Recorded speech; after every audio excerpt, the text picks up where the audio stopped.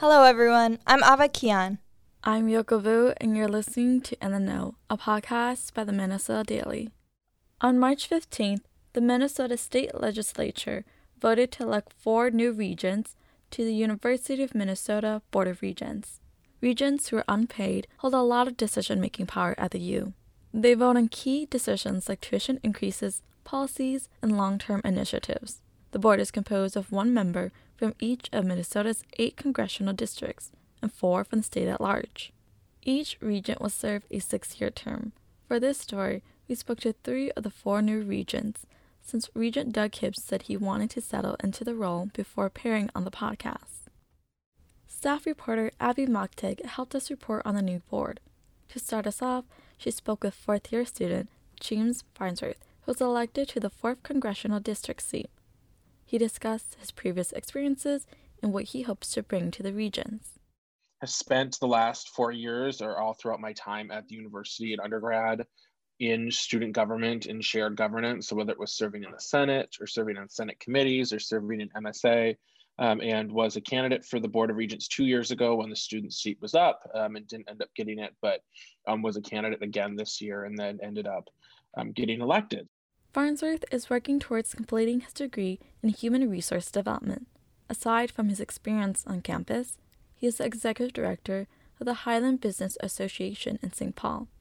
For Farnsworth, listening is an important part of being a leader, so being accessible to the university community is crucial to him.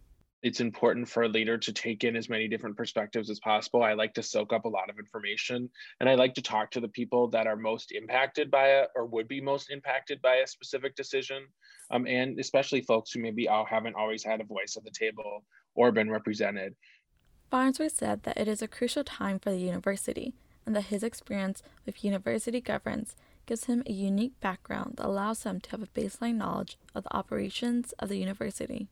Figuring out how the university is going to navigate out of the COVID-19 pandemic. And by navigate, I mean whether that's working through the budget deficit that has been created due to COVID-19, whether that's looking at the lessons learned from the pandemic in the areas of educational delivery, campus operations, that type of thing. According to Farnsworth, one of his strengths is his connections to groups on campus. Having existing relationships with everyone from the president and the provost to different student groups to having been a member of the SSF committee for a couple of years. So I learned a ton about different student groups on the Twin Cities campus from having served in the Senate and working and collaborating with system-wide students. Farnsworth spoke on a few issues ranging from renaming campus buildings, which you can read more about in Abby's article linked in our transcription, to a stance on tuition, a topic that heavily impacts students.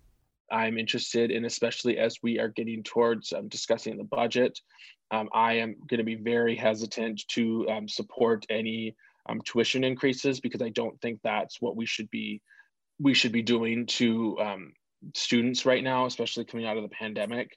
I'm very interested in looking at continued administrative cost reductions and what other kind of cost reductions we can do to make sure that we don't balance the budget on the backs of students.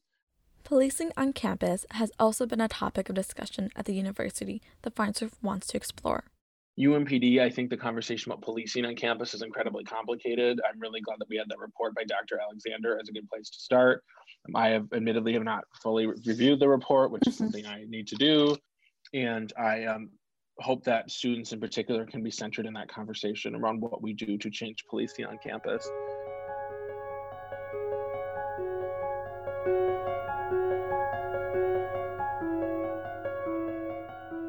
I spoke with the newly elected regent, Cody Verhalen. Verhalen was born in Minnesota, but she spent her early childhood in northwestern Wisconsin. In 2004, she graduated from the University of Minnesota Duluth with a degree in chemical engineering. She later decided to pursue law school. She began working at Briggs & Morgan in 2009, practicing energy and environmental law. What I love about being a lawyer, which is what I loved about being an engineer, is finding the creative solutions, taking all the information that is available, finding some additional information sometimes that isn't on its face, and pulling that all together to really create a well-reasoned decision or a well-reasoned plan of action. She says her experiences as an engineer, lawyer, and mother bring a unique perspective to the Board of Regents. She was elected to the 6th Congressional District seat. I know there are several different lawyers on the Board of Regents, but we all have our own experiences and really trained in different areas, practiced in different areas. And all of that comes together as a body of 12 people who are making decisions in the best interest of the university. And I think the one thing that I have learned along the way that was taught to me a long time ago is in any new situation, you have 3 jobs. It's to listen, learn, and understand. I think one really unique perspective that I'll be bringing is that I have a child who is in elementary school and very young in elementary school, and thinking about what her education trajectory might look like going forward will be a unique perspective. And that's what I'm really looking forward to doing as a regent, and really kind of pulling those perspectives that I have, both as an engineer and a lawyer, but also as a mom, as someone who's basically grown up in Minnesota, not been here my entire life, but basically someone who attended the University of Minnesota Duluth, someone who has dealt with student debt myself and understanding that. Verhalen said that the diverse lives and perspectives of women are needed in leadership roles. Late Supreme Court Justice Ginsburg, before her death, during one of her presentations, was asked how many women would be enough women on the Supreme Court, and she said 9, which would be 100% women. I think it's a really great accomplishment that there are 5 individuals who identify as women on this Board of Regents.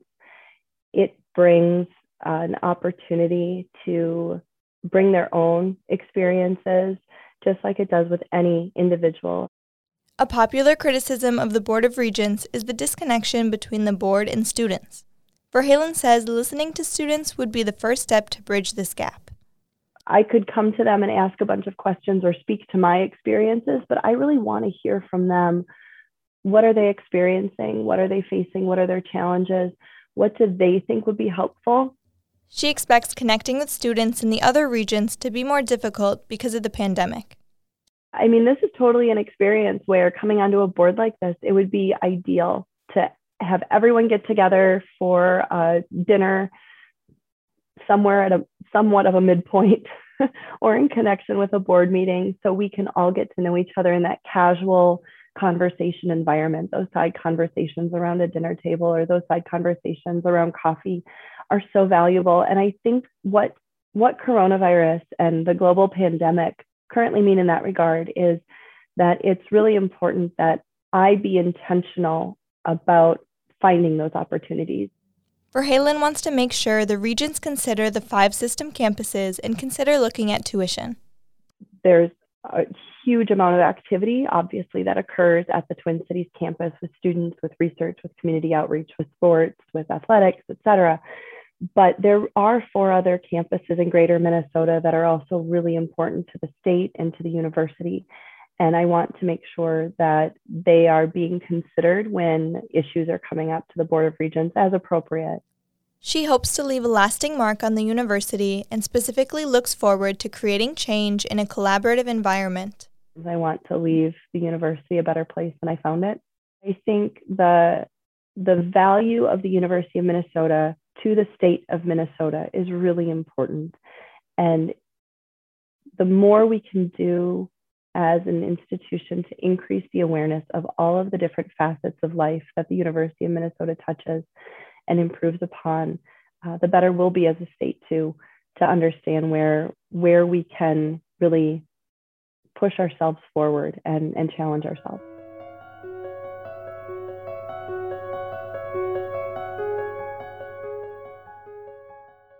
Newly elected Regent Ruth Johnson is a 5th-generation Minnesotan. Johnson went to Augsburg University and then moved to Rochester for medical school. She is an internal medicine physician at the Mayo Clinic and was on the Board of Regents at Augsburg University for 16 years. So I had experience working with boards of regent, learning what they do and the kind of the role of governance as opposed to management. So I mean, it was a great experience. I've been very active in education at Mayo, and that's one of my passions. Johnson was elected to the 1st Congressional District seat.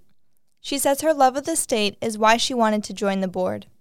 Her father was a graduate of the university in 1951, and her daughters also graduated from the University of Minnesota. So, I mean, from, parents to the next, down the next generation, I've had people involved in the university. And it really is, it's the great kind of flagship research university in the state. It's a huge engine of education and the economy for Minnesota. It's just really, it's a most important educational institution. Johnson was also the first woman to serve as Associate Director of the Mayo Clinic Internal Medicine Residency Program. For the last 17 years, she has been on the Admissions Committee Protocol MD-PhD program.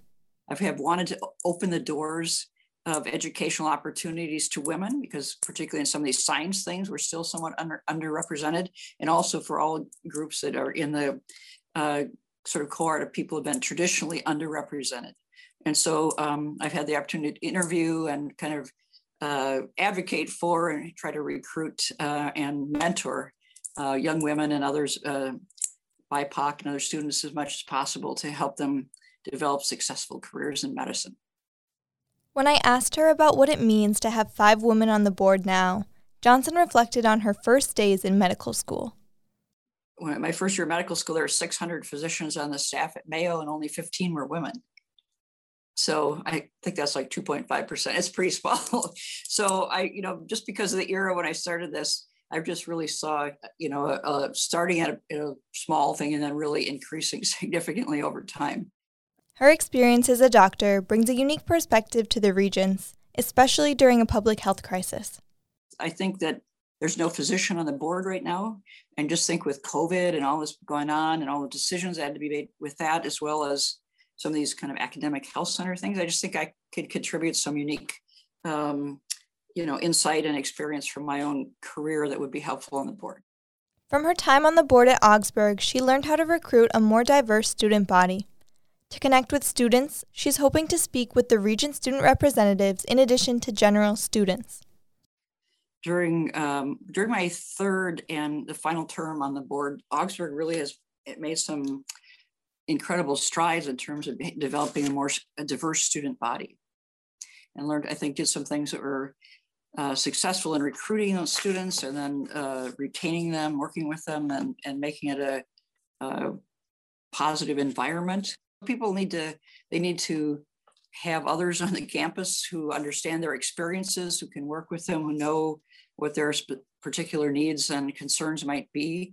So you need to work to increase the diversity of the faculty and the staff as well, and then programs that are helpful for student success.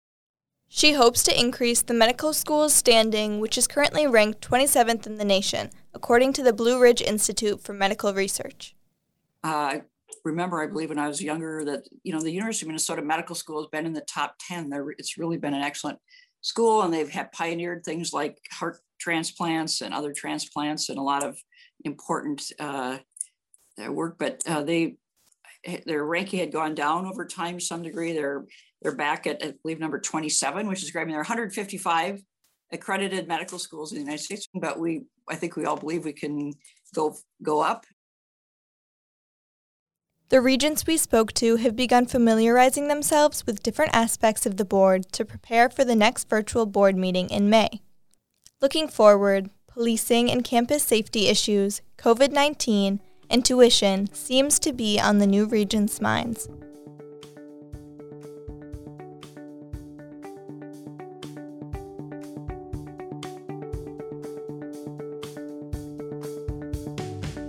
In other U news, a Monday night shooting in Dinkytown resulted in 1 person dead and 1 person hospitalized. A new Dakota language house will open in university housing next fall. And the case of Minnesota versus Derek Chauvin began on Monday and is expected to last 2 to 4 weeks. We'll see you in 2 weeks when we come back from spring break.